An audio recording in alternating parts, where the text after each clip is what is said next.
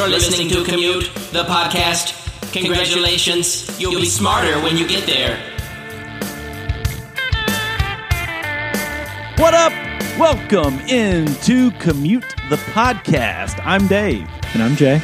And we are about to take you on a deep dive on 3 topics that we find interesting, and we're betting that you might just find them interesting too. We can promise you this, you'll be smarter when you get there.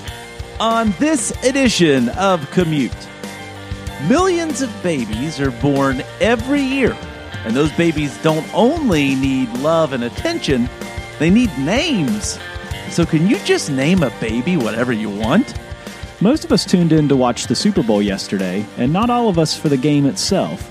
We examined the numbers on the food we consumed, the halftime show we watched, the advertisements we saw, and the money behind all of it.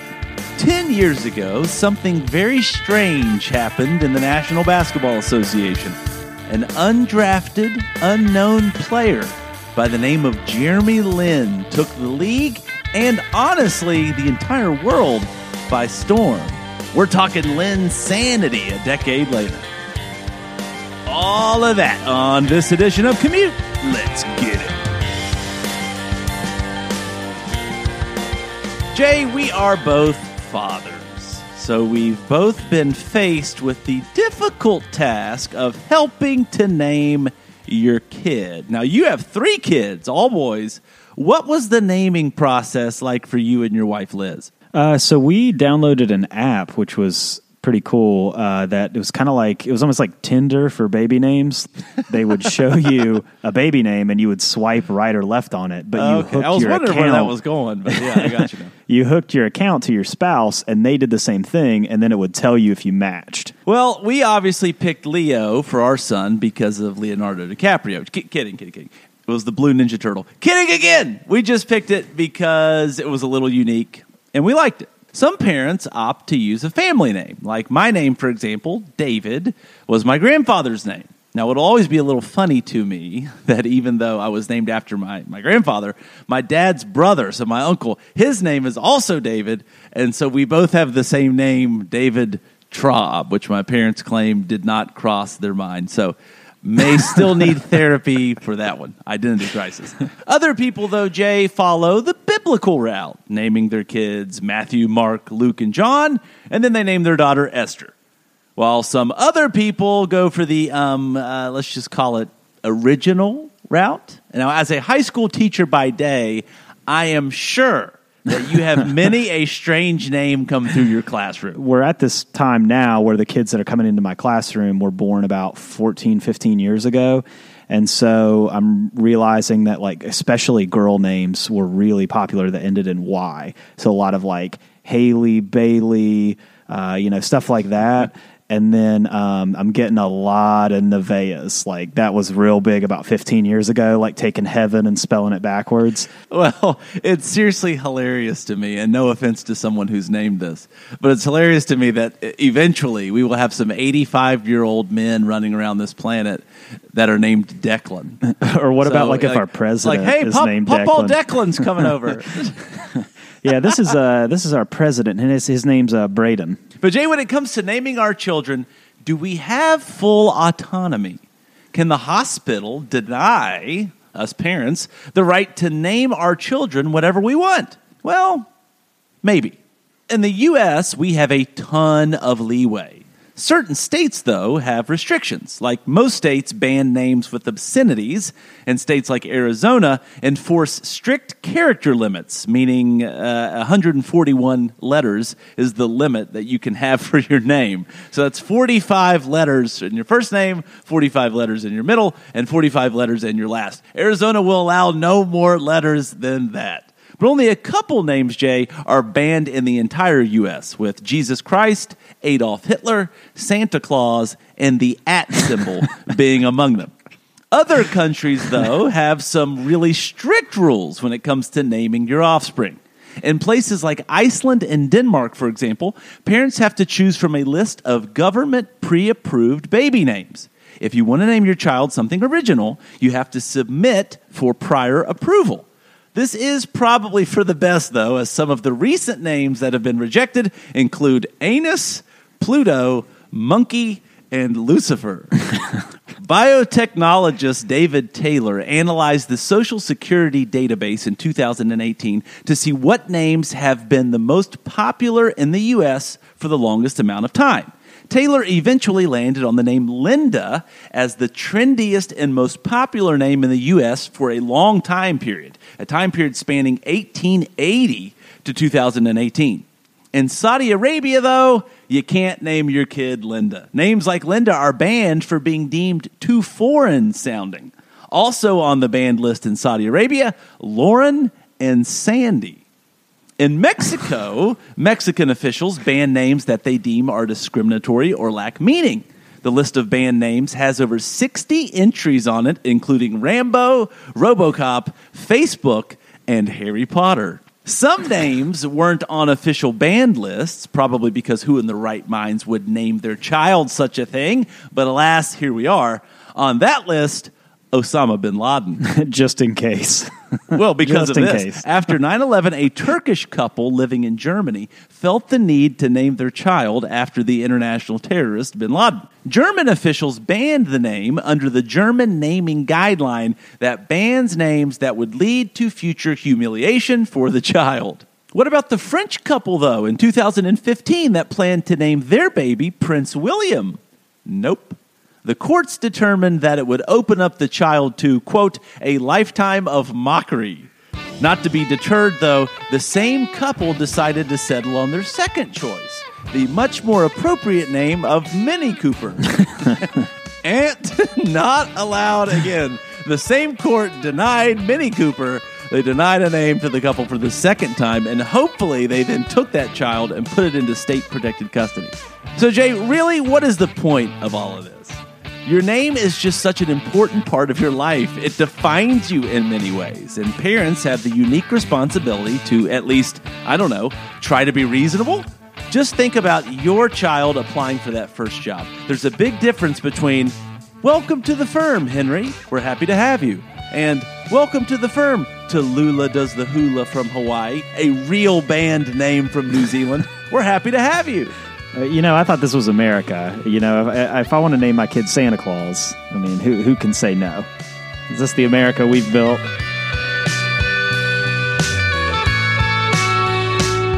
So, as you're waking up on Monday morning and joining us, this is the day after the Super Bowl. And Dave, I know that you live for the Super Bowl. You love hosting a Super Bowl party at your house. You love kind of circling the room and offering people snacks and setting up the table and everything. Like it's your thing. You love the Super Bowl. I do. I love to host. It's just in me. It's just I feel like you either have it or you don't. I'm wired that way. Things have changed with kids. The parties are smaller, which I'm okay with. I've adjusted to that life.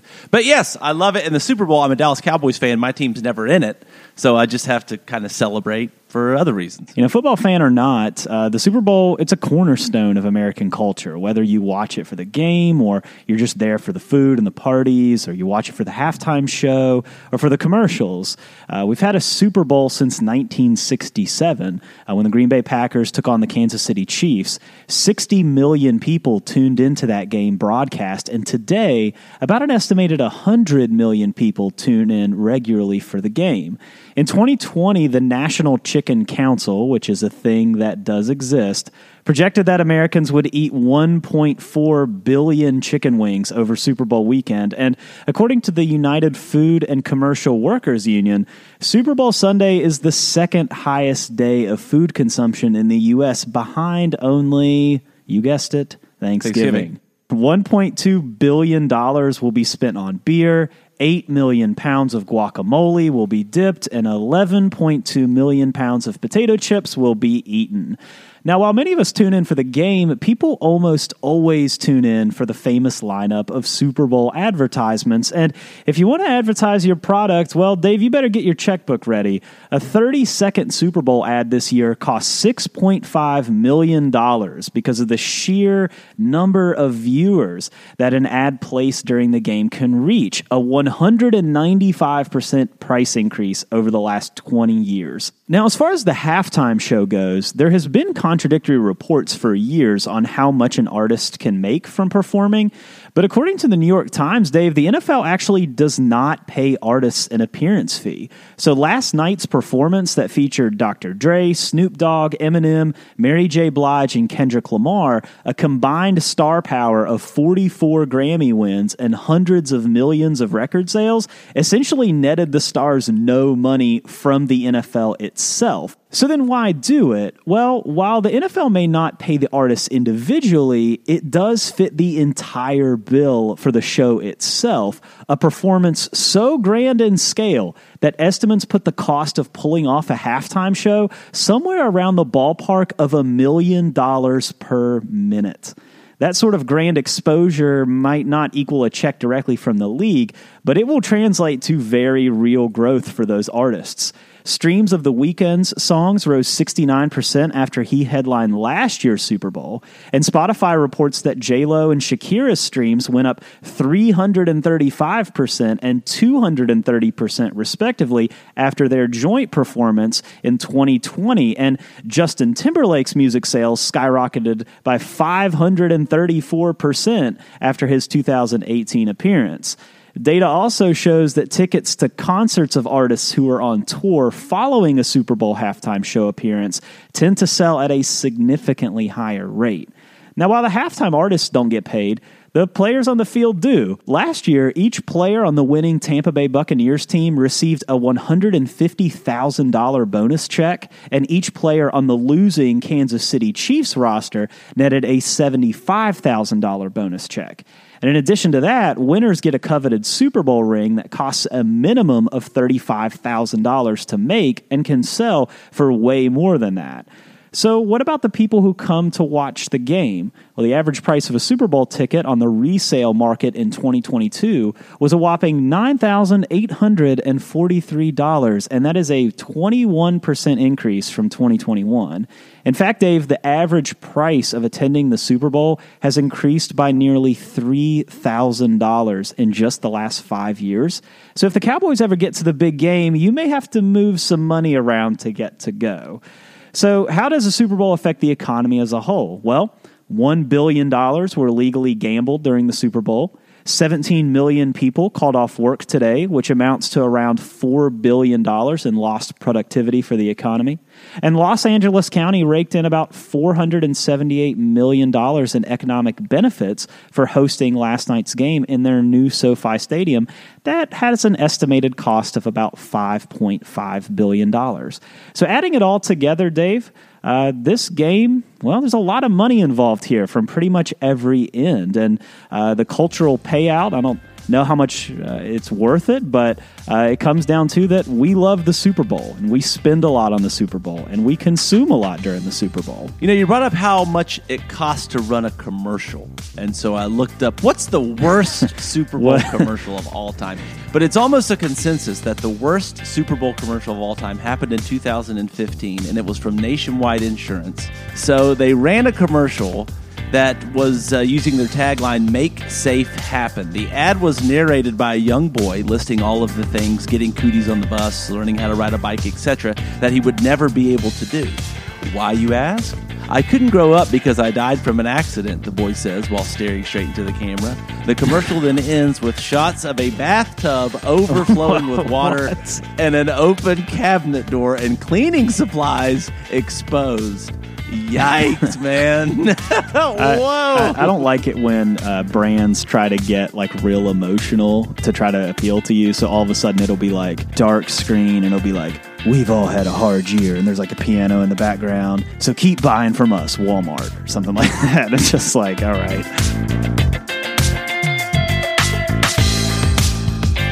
Jay, does the term Linsanity register with you? Yeah, I remember. I'm not really like a huge NBA guy. Like I'm relatively plugged in, but Linsanity was Linsanity. I mean, it was a cultural phenomenon at the time, and yes, it was everywhere. 10 years ago, an undrafted and relatively unknown basketball player of Asian descent from Harvard named Jeremy Lin took the NBA world by storm. The rise was brief, but Jay, it was fierce, and its legacy is a mixture of human interest and cultural significance. In case you don't remember all the details of Linsanity, and since a decade has now passed, the basic story goes like this. As I mentioned, in 2010, a basketball player from Harvard named Jeremy Lin went undrafted in that year's NBA draft. After a nice summer league, which is basically a chance for NBA rookies to get some game action in, and undrafted players like Jeremy Lin to make a last-ditch effort to get signed by an NBA team. So after a strong summer league showing, Jeremy Lin signed a free agent contract, basically like a minor league deal, with the Golden State Warriors. Well, as players who find themselves in that position are prone to do, Lin bounced around among a bunch of G League NBA teams. Once again, the G League is basically the minor leagues of the NBA, before finally landing with the New York Knicks in late 2011. And then, Jay, on February 4th, 2012, it happened. The Knicks, a struggling team that was playing its third game in as many nights, called up Lin to the big leagues, and they told him, get ready to play. So much stuff had to come together at the right moment. My back was against the wall, Jeremy Lin told The Ringer. That was going to be it for me. My agent had actually called me before the game and said, if you don't play well tonight, this will probably be your last game in the NBA. Well, what happened next for Jeremy is the stuff of Disney lore or perhaps a made-for-TV movie. Lin came off of the bench and scored 25 points, leading the Knicks to a much-needed win. The next night, Lin scored 28, another Knicks win. Then came the Los Angeles Lakers, led by superstar, the late Kobe Bryant. Lin scored 38 points, including a dagger three-pointer in front of the Lakers coaching staff. All in all, Jay, Jeremy Lin scored 136 points in his first 5 NBA starts, the most still in NBA history.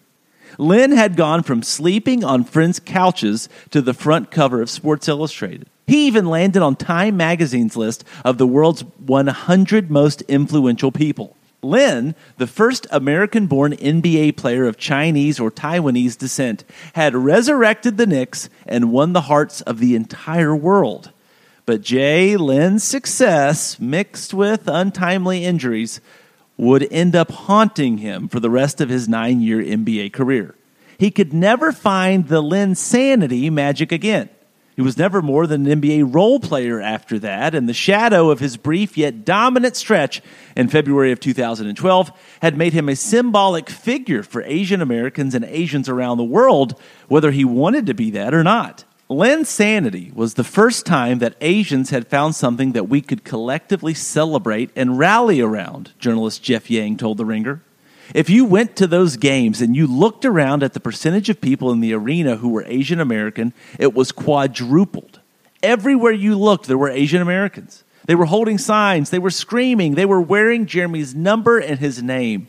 For us, it was like this assembly of community in a time when there weren't necessarily other things to unite us. Lin's career average was just over 11 points per game in the NBA, with his best year coming in the year of Linsanity in 2012.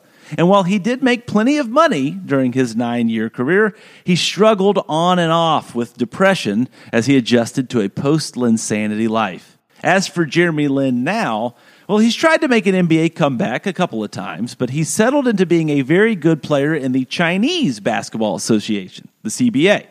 This, Jay, has helped Jeremy Lin finally make peace with the word that both made him a public figure and almost ruined his life 10 years ago. Even when Jeremy would talk about Linsanity to me in the years after, he would never actually say the term Linsanity. ESPN's Pablo Torre told The Ringer, referencing to those early post-Linsanity years. He would always call it this euphemism, like he would refer to it as New York, like when New York happened. And over the years since then, particularly since he left the NBA, he has been so remarkably public in his introspection and thoughtful.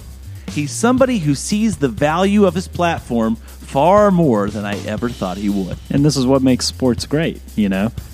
Sports at the end of the day are just a game is true. It is just a game. You know, you're passing a ball around or you're throwing a ball around. It's inherently it is meaningless, but what gives it meaning is that it brings people together and it unites people and it causes us to kind of find things in other people to bond over and have experiences with. You know, Jeremy Lin has had a lot of fascinating hairstyles through the years. He actually had like dreadlocks at one point, but it was, I think, his hairstyle with the Charlotte Hornets that sticks in my mind. So it was shaved on the sides and really, really long on top and stuck straight up. It was like a mohawk, but more like a wall. You know, if you're that famous, though, you can just kind of try stuff. Like, you can just kind of be like, you know what, like, let's just do something totally crazy and let's just see if it catches on. And that's it. Thanks for listening to this week's episode. Don't forget to rate, subscribe, and review Commute on Apple Podcasts or on your favorite podcast platform. Check us out. We're on social. We're on Twitter, Facebook, and Instagram. And you can always say what up at our website, commutethepodcast.com. Music for Commute is provided by my main man, Jason Sammons. For Jay Sisson, I'm Dave Traub. We'll see you next week.